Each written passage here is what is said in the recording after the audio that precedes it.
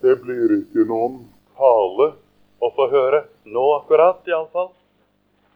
Men i stedet så hadde vi tenkt vi skulle prøve på en samtale. Molteberg skal spørre, og jeg skal prøve å svare.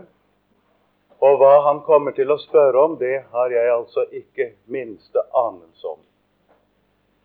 Så det er ikke laget til noe på forhånd. Samtalen er akkurat slik som dere hører den, og vi får ta det litt gemyttlig. Det kunne jo tenkes han spør om ting jeg ikke kan svare på, og da blir jeg jo nødt til å si det som det er, at jeg ikke kan greie å svare på det. Jeg kom en gang ned til professor Odland for å spørre ham om noe. Og da svarte han det til å begynne med at ja, de vet jo det, sa han, at en vis kan spørre om mer enn 10 dårer kan svare, sa han. Og det er jo så. Hensikten med dette er å prøve å finne en personlig form for at ordet i Bibelen som Gud har gitt oss kunne bli til hjelp. Og det er ofte det når en tar det på denne måten at ordet får en litt annen form. Det blir litt mer personlig og litt mer aktuelt. Og ettersom vi har hørt etter de forsøk vi har gjort på dette før, så er det de som har blitt hjulpet også ved å høre på. Men som jeg nevnte til å begynne med, vi kan ikke gi noe som ikke vi får fra Herren. Så det er med den innstilling vi står her, at Herren er der hvor hans navn kommes i hu. Og da skal vi få lov å regne med at Jesus er her hos oss også. Ja, Molteberg, vær så god. Du må komme opp her, tror jeg. Ja, jeg kan bevitne at det Andersen her sier er riktig. Han vet ikke hva jeg kommer til å spørre om. Det var nemlig først da jeg satte meg på toget i Larvik i dag morges, at jeg begynte å tenke over disse spørsmålene. Og siden har ikke jeg truffet Andersen før her nå i kveld. Da jeg satte meg ned for å tenke hva slags spørsmål jeg skulle stille, og da var det spørsmålene kom til meg. Og de kom ikke slik som jeg hadde tenkt det, noe innenfra, for å si det slik. Men det var spørsmål som ungdom har mer eller mindre stilt til meg opp gjennom tidene som kom for meg. Det blir kanskje noe spredt i tanken, men det blir ensartet i sak. Så er det altså ikke et skrivebordsarbeide, men noe som har blitt notert ned ved et kupévindu på livets vanskelige landevei. Det første spørsmålet jeg da vil få lov til å stille, det er dette: jeg vil gjerne være en kristen.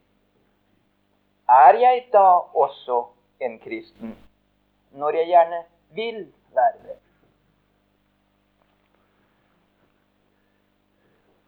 Det er ikke så godt verken å svare ja eller nei direkte på et slikt spørsmål. Hvis en svarer nei, kan en ta motet fra en som nettopp trenger å få mot. Og hvis en svarer nei, så kan en komme til å si noe som er galt. For det kan meget godt hende at en som vil være en kristen, er det. Like som det også kan hende at en som menneskelig talt vil være en kristen, ennå ikke er kommet igjennom. Men jeg vil i alle fall først få svare det. Den som med sannhet kan si det at jeg vil være en kristen, han har fattet den beste beslutning et menneske kan fatte her i livet. Og jeg vil gjerne si til alle som har bestemt seg for å bli kristne, og mener noe med det, den bestemmelsen skal du aldri få grunn til å angre på, selv om du ennå ikke er kommet igjennom til et bevisst samfunn med Jesus. Jeg har hørt si at uten at et menneske ser seg som en fortapt synder, så har det ikke bruk for Jesus. Hvis jeg altså ikke kjenner meg som en stor synder, kan jeg da ikke være en kristen? Det er spørsmål, da ser du, hva det ligger i dette å kjenne seg som en fortapt synder. Saken er den, et menneske kan se meget synd hos seg selv. Det kan faktisk føle seg som en stor synder. Og det kan føle mye anger over en bestemt synd kanskje, og være ute av seg på grunn av sin synd. Og allikevel så har han aldri kjent seg fortapt. Og på en annen side kan den, og det gjelder ikke minst slike som er vokset opp i et kristent hjem, eller har ferdes meget i et kristent miljø, eller ganske tidlig i sin ungdom har bestemt seg for å bli kristne, at de synes selv at de har ikke noen synserkjennelse, og går og kjenner seg dømt og anklaget fordi de ikke har en selverkjennelse som er stor nok. Og så er nettopp det uttrykk for at de kjenner seg fortapt. Men de skjønner ikke selv at det er det de kjenner. Derfor vil jeg gjerne som målestokk på synserkjennelse bedre være oppmerksom på at etter Bibelen så er vår synserkjennelse i virkeligheten akkurat så stor som vår trang etter Jesu Kristi forsoning og stedfortredergjerning er. Der har du egentlig målestokken. Er det svar nok, eller bare fortsett å spørre? Ja, men det er så liten dybde hos meg. Hvordan skal jeg få sann anger og bli rett sønderknust for Gud? Det kan en trygt overlate til Herren. Jeg vil si det at en som sier dette om seg selv og mener det at jeg trenger virkelig å bli sønderknust, som du kaller det. Han legger for dagen en erkjennelse som er meget dyp. Han legger for dagen det at han har oppdaget om seg selv at det er ikke såpass med meg en gang at jeg kan innse og erkjenne min synd slik som jeg burde. Det er ikke engang såpass med meg. Og du vet at i virkeligheten er det uttrykk for en meget stor selverkjennelse. Men det føles ikke slik. Det som jeg rent praktisk vil svare en som spør meg slik, hva jeg skal gjøre, det er det. Det er ikke din synserkjennelse du skal komme til Jesus med, men det er din synd. Det er ikke din sønderknuselse du skal komme til Jesus med, men det er deg selv, akkurat slik som du er.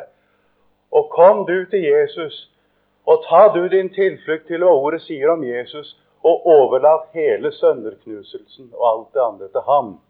Det er beste råd en kan gi. Men når jeg nå har bekjent all kjent synd for Gud, kan jeg da uten videre tro syndernes forlatelse? Ja, spørsmålet er ganske enkelt. Er Jesus til å stole på?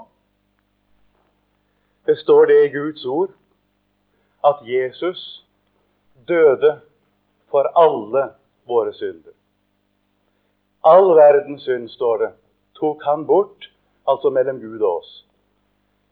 Det står ikke at han har tatt den bort fra vår natur, eller følelse, eller noe sånt. Men han har tatt den bort der synden står og stenger mellom Gud og oss. Slik at vi på grunn av det Jesus har gjort, har en fullkommen rett til å ta imot og tro syndernes forlatelse. Og er det til å stole på? Da kan en som kommer til Jesus og bekjenner sin synd, frimodig stole på syndernes forlatelse. Jeg vil også så gjerne være en kristen. Men jeg kjenner ingenting, og jeg opplever ingenting, og ordet gir meg ingenting, og bønnen min formår ingenting, hva med meg? Du passer godt sammen med Jesus. Det er saken. Det er nok ikke sant det at du ikke føler noen ting. Det er ikke sant det. Du føler at du er kold og død og hår og likeglad. Du føler en fullstendig hjelpeløshet i å ta til deg Guds ord. Du føler en fullstendig hjelpeløshet i å be.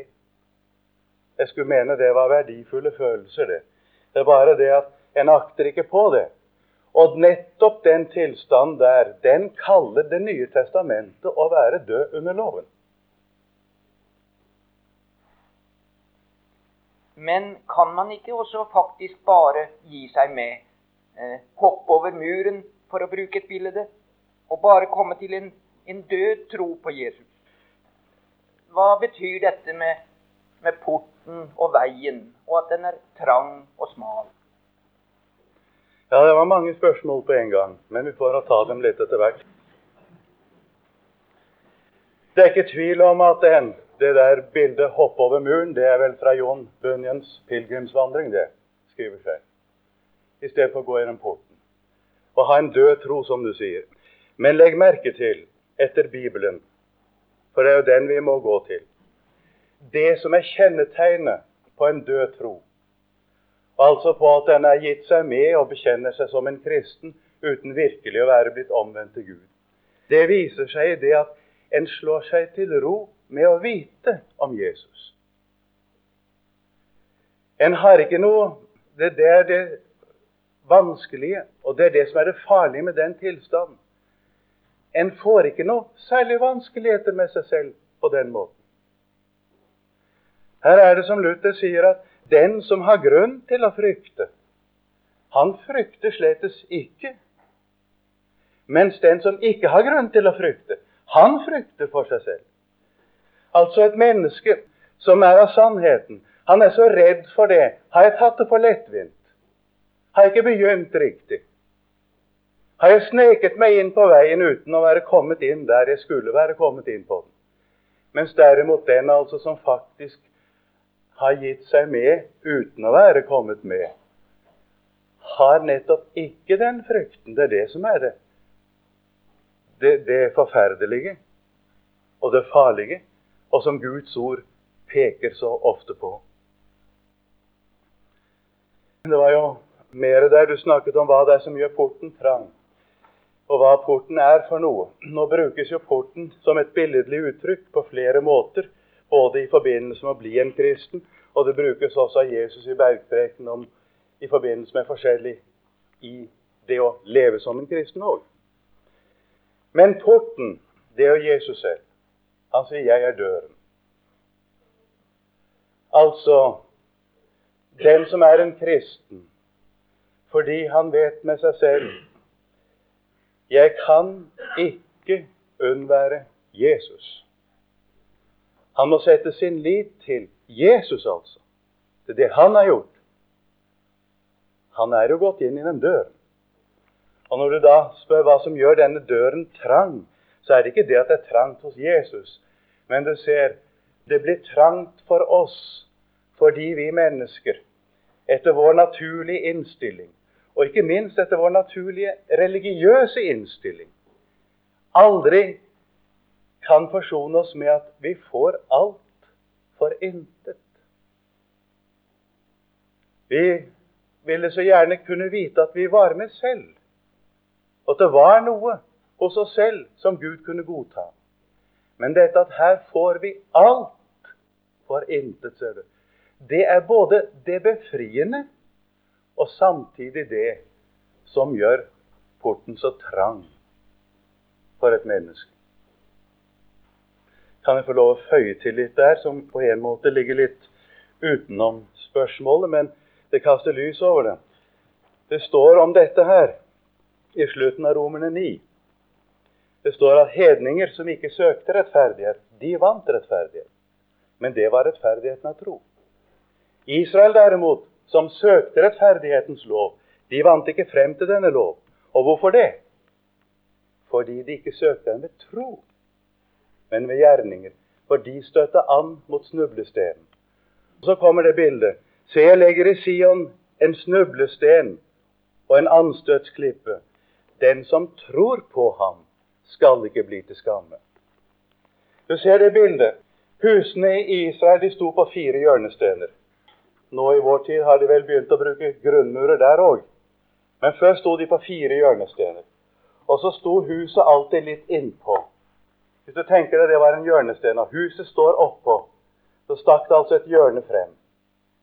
Så vet du, huset som står på stenen, den står trygt. Der har du det i bildet. Den som tror på ham, skal ikke bli til skamme.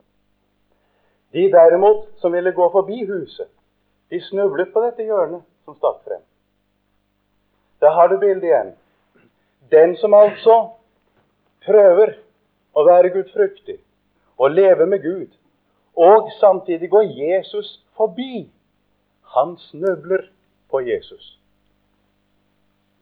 Mens den som tror på ham, blir ikke til skamme.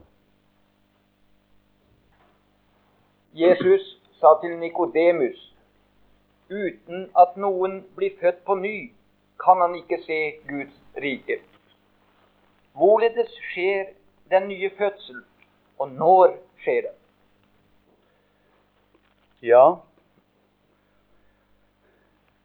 kanskje der skulle få, innen jeg svarer på det spørsmålet, gjøre oppmerksom på noe ved det uttrykket, se Guds rike.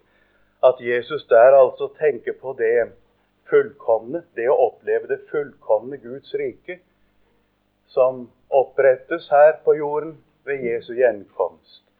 At ingen kan komme inn der, og ingen kan virkelig få oppleve. Ordet se er i Det nye testamentet ofte det samme som vi kaller oppleve.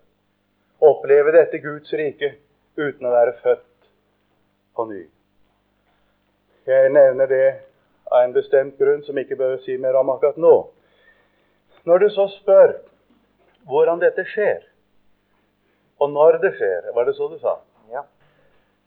Det var kanskje verdt å da svare med at begge de spørsmålene, de får vi grunn svar på av Bibelen.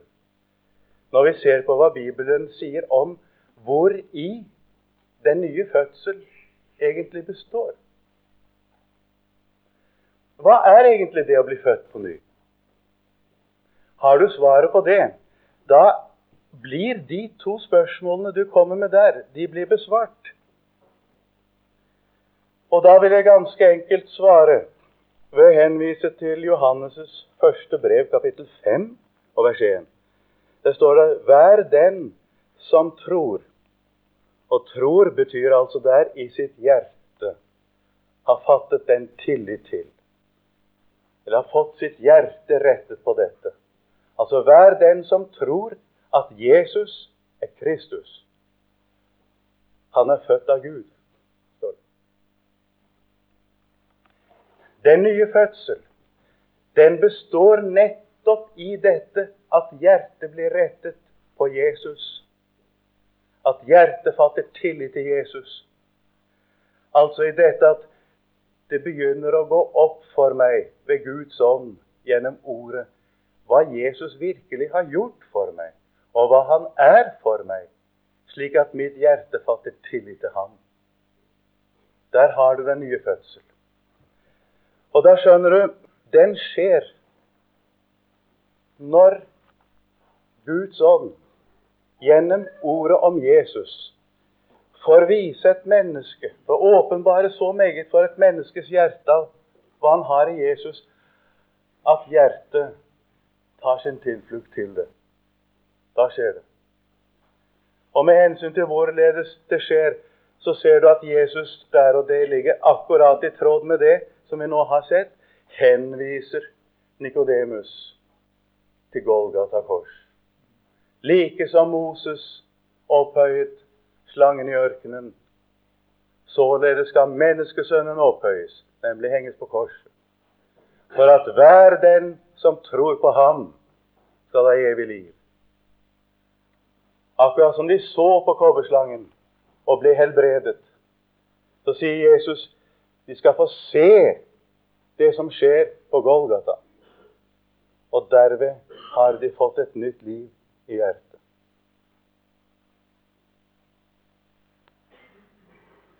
En gang eide jeg en sann tro, men nå vet jeg ikke om jeg tror lenger. Det er like som jeg har mistet troen. Kan jeg også i en slik tilstand ta til meg det ordet sier? Ja, da vil jeg spørre, hvem var det du trodde på? Du sier du mistet troen. Hvem trodde du på, og hva trodde du på i den troen du mistet? Jeg vet ikke om du har noe svar på det? Jeg trodde på Jesus. Og hva var du videre spurt om? Jeg spurte om jeg kan likevel ta til meg det ordet sier, selv om jeg har mistet troen. Ja. Nå er jeg jo ikke så sikker på, men det er en annen side av saken, om den som kommer med et slikt hjertesukk har mistet troen. Det vil jeg ikke på noen måte si han har da, men jeg forstår jo hva han tenker på, og hvordan han føler det, og slike de trenger hjelp. Og der vil jeg svare med å henvise til et ord som vi finner i Peters annet brev.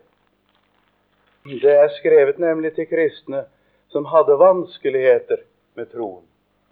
Og faktum er at mange av disse leserne som dette brevet er beregnet på, de var nettopp i den stillingen der, at de holdt på å miste troen på Jesus. Av den grunn at det dro så lenge ut med Jesu gjenkomst. Dere kan se i det samme brev, det er Peters annet brev i kapittel 3, hvor Peter kommer inn på at Herren er ikke sen med å oppfylle løftet sånn som noen anser det for senere. Derfor skriver,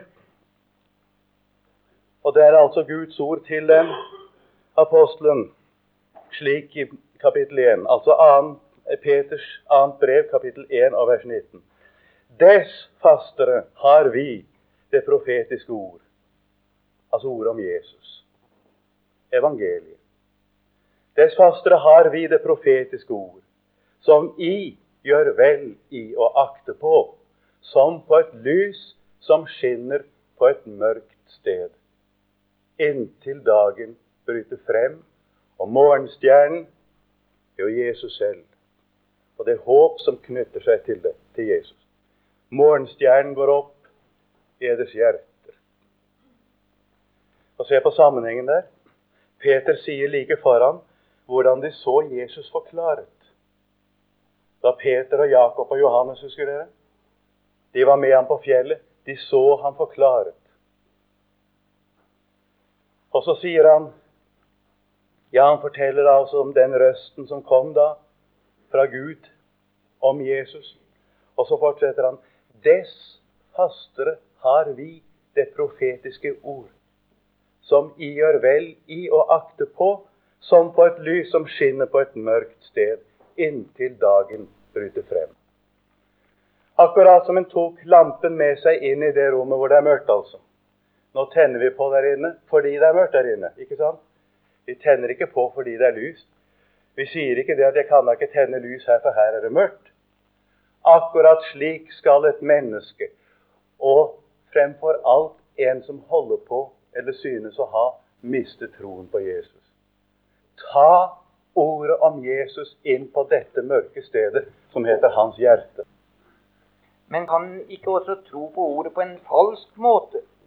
En kan ta et ord i stedet for å få ordet fra Gud.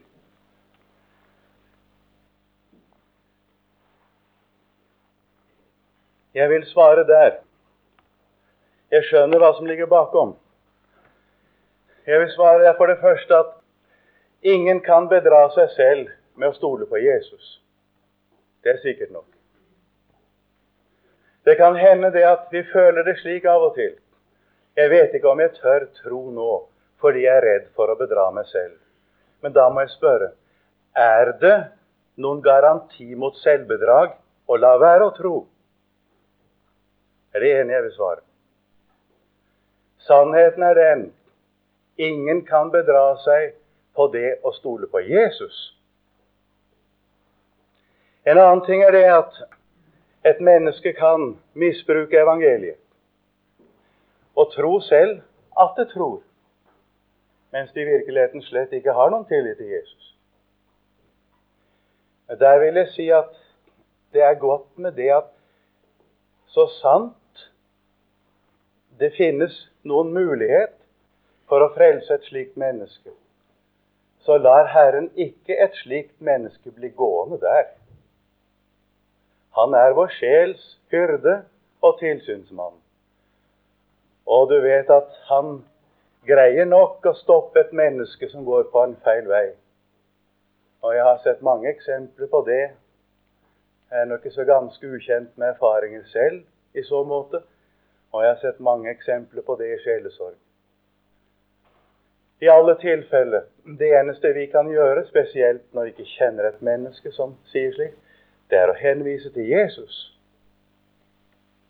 Behøver en noe bestemt løseord? Nei, jeg vil si som en god venn av meg sa. Sven Folløen spurte han. Han hadde vært en kristen denne mannen, og var kommet bort fra Gud, og hadde det vondt i mange år. Han har selv fortalt meg om det. Han sa det, han var forretningsmann, og sa det, det finnes vel ikke en kvadratmeter på lageret mitt, sa han, hvor ikke jeg har bøyd kne og grått og bedt om å få det godt med Gud. Og så kom det ingen opplevelser, og det skjedde ikke noe av det han ventet på.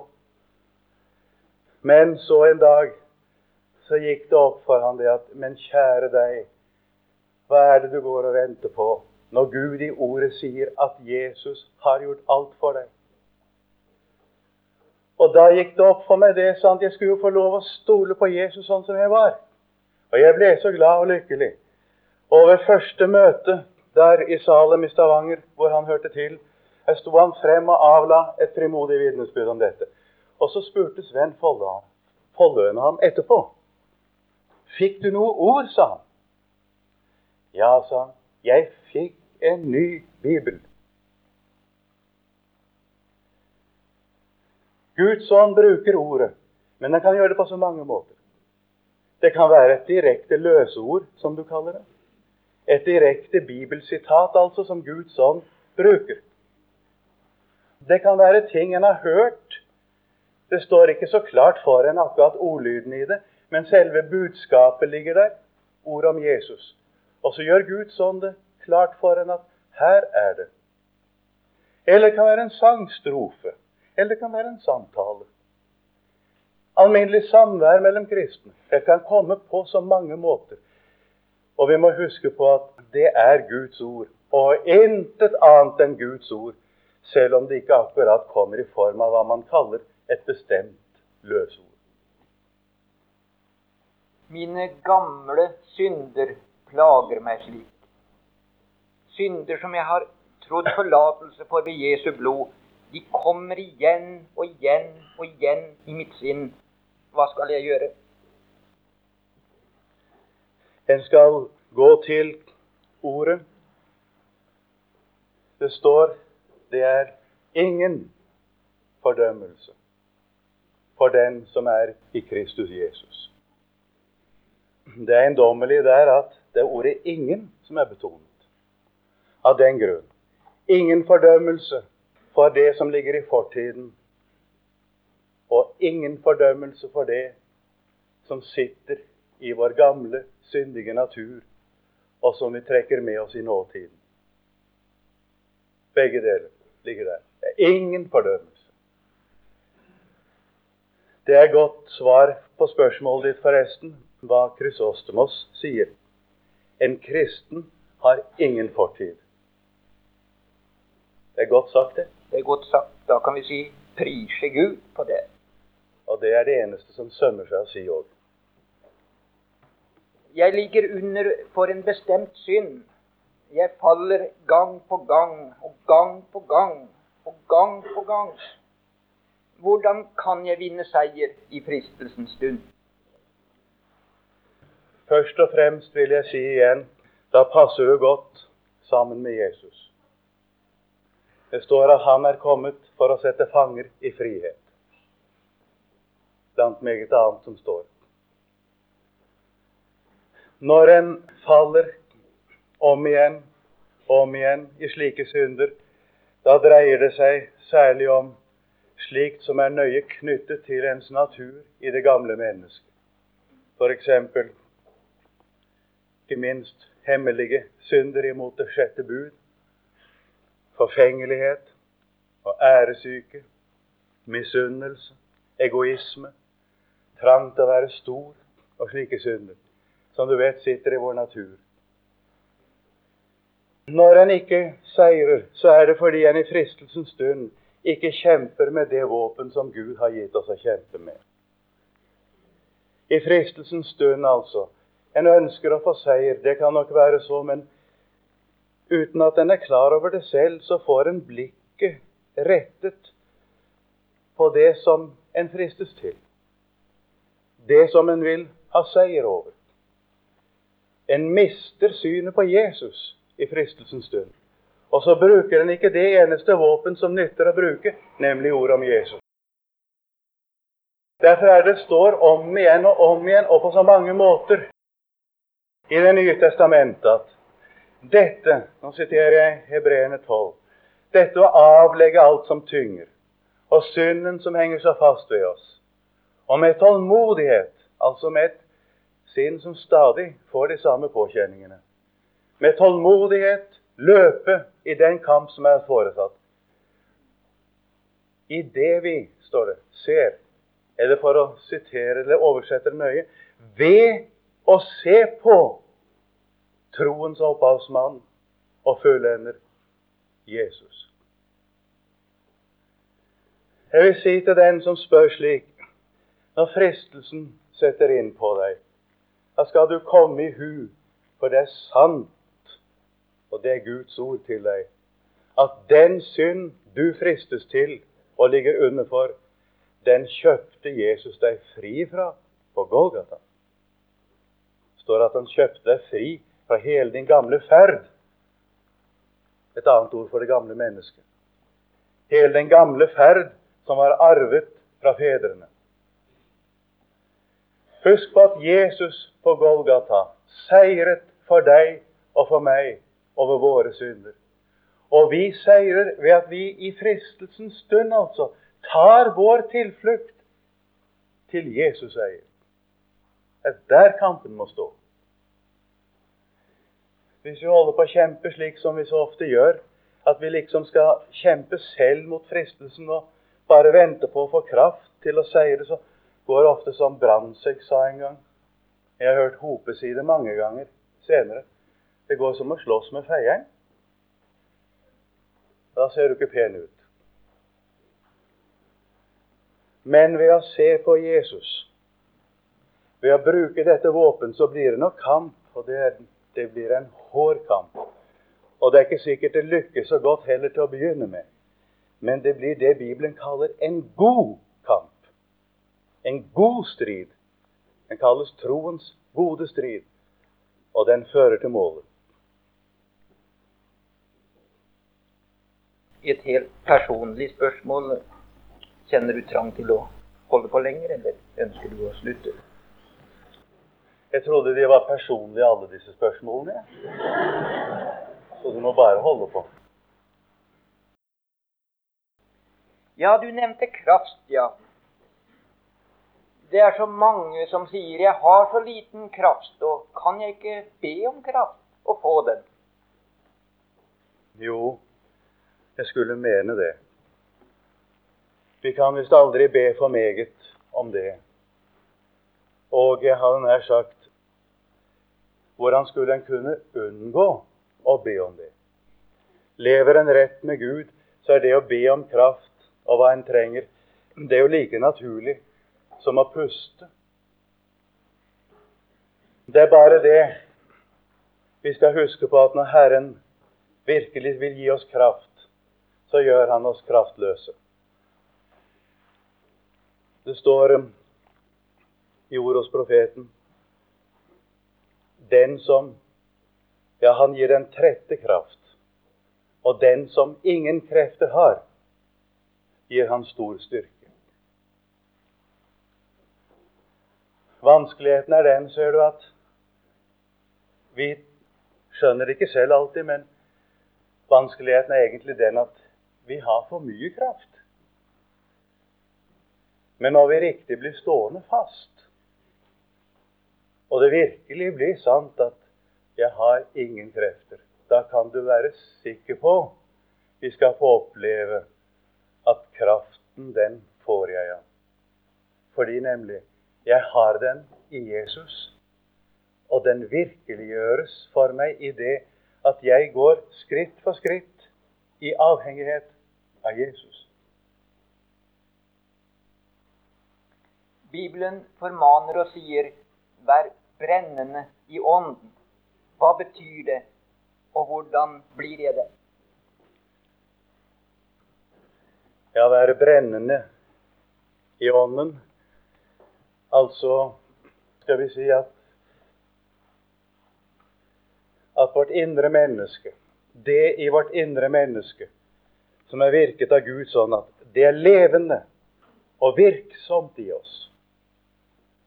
At ikke dette å være en kristen, det blir noe passivt, eller noe selvfølgelig, eller noe som en vet og slår seg til ro med å vite, eller sånn. Men at det er noe her som lever der inne, noe som bryter på. Altså, jeg kan ikke si det bedre. Du vet at det beste uttrykk for det, det er det Bibelen bruker. Det er å være brennende i ånden. Du merker det, ikke sant? Det er noe om å gjøre for en. Og det skjer ved at jeg får regne med Jesus. Jeg kunne ha lyst til å si, det skjer alltid ved at Gud ved sin ånd taler til mitt hjerte, til meg personlig, om Jesus. Jeg ser det, jeg forstår det med mitt hjerte. Ta en sånn ting til å illustrere som dette å vitne. Når du får se frelsen i Jesus, så kan du ikke til stille om det. Om jeg ikke var predikant eller skulle tale om det, for jeg hadde en stilling som fører det med seg, så måtte jeg gjøre det. Jeg måtte få gi uttrykk overfor andre for at Jesus har virkelig frelst meg. Og han er død for deg også. Og han lever for deg også, som han lever for meg. En hører så ofte forkynt, alt er gjort, du skal intet gjøre. Og samtidig viser Bibelen meg noe jeg skal gjøre. Hvordan kan det henge sammen? Ja, her må vi ikke blande sammen det som Bibelen sier, som er gjort når det gjelder vårt forhold til Gud og vår rettferdighet overfor Gud. Der er alt fullbrakt utenom oss i en stedfortreder. Soningen for våre synder, den rettferdighet som gjelder for oss for Gud, der er alt fullbrakt i Jesus. Og der kan vi intet gjøre. Det er der det står han trådte persekaret alene. Der hvor Bibelen taler om at vi skal være med å gjøre noe, det skal du legge merke til. Det er i forbindelse med vårt kristenliv. Det Gud vil bruke oss til her på jorden, det verk som Guds ånd vil utføre i vårt indre, altså Guds verk i en kristen etter omvendelsen, det som vi med et ord kaller helliggjørelsen. Kort sagt, når det gjelder vårt liv, vår ferd, vår vandel, vår kallsgjerning som Gud skal bruke oss i, der er det vi formanes til å være med og gjøre noe. Fordi nemlig Gud er den som virker i oss både å ville og å virke til sitt velbehag. Kan jeg bruke et bilde der før du spør mer? Tenk på en fisker. Det hjelper ikke om en fisker maser og arbeider og kaster noten og strever og svetter døgnet rundt når det ikke står noe fisk i sjøen. Det hjelper ikke.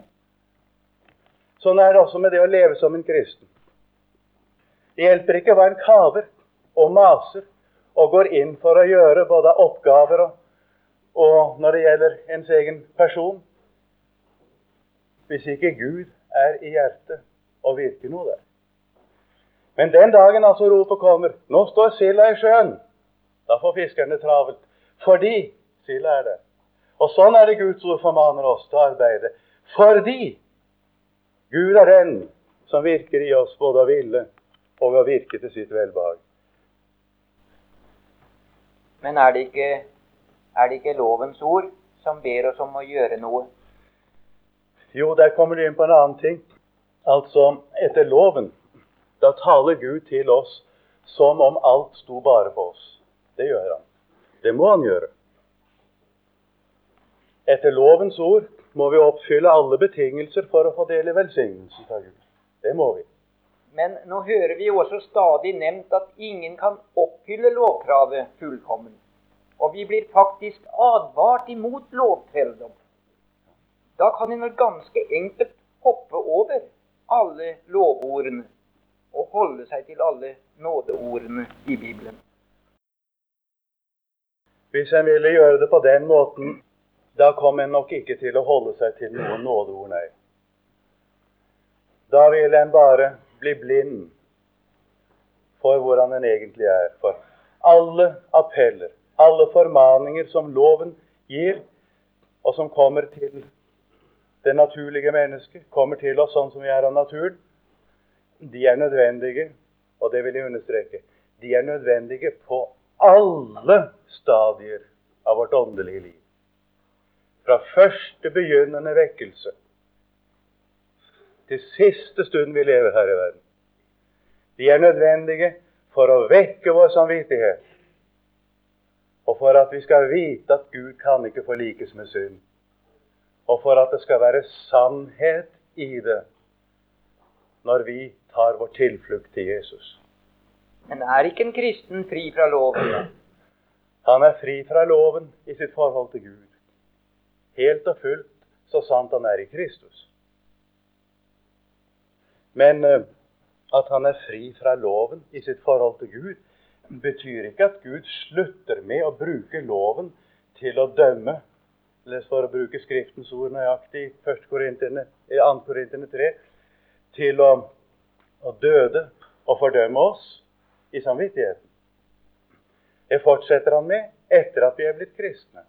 Og det at Gud lar en kristen føle dette i samvittigheten, er på ingen måte det samme som at denne kristen er kommet under loven.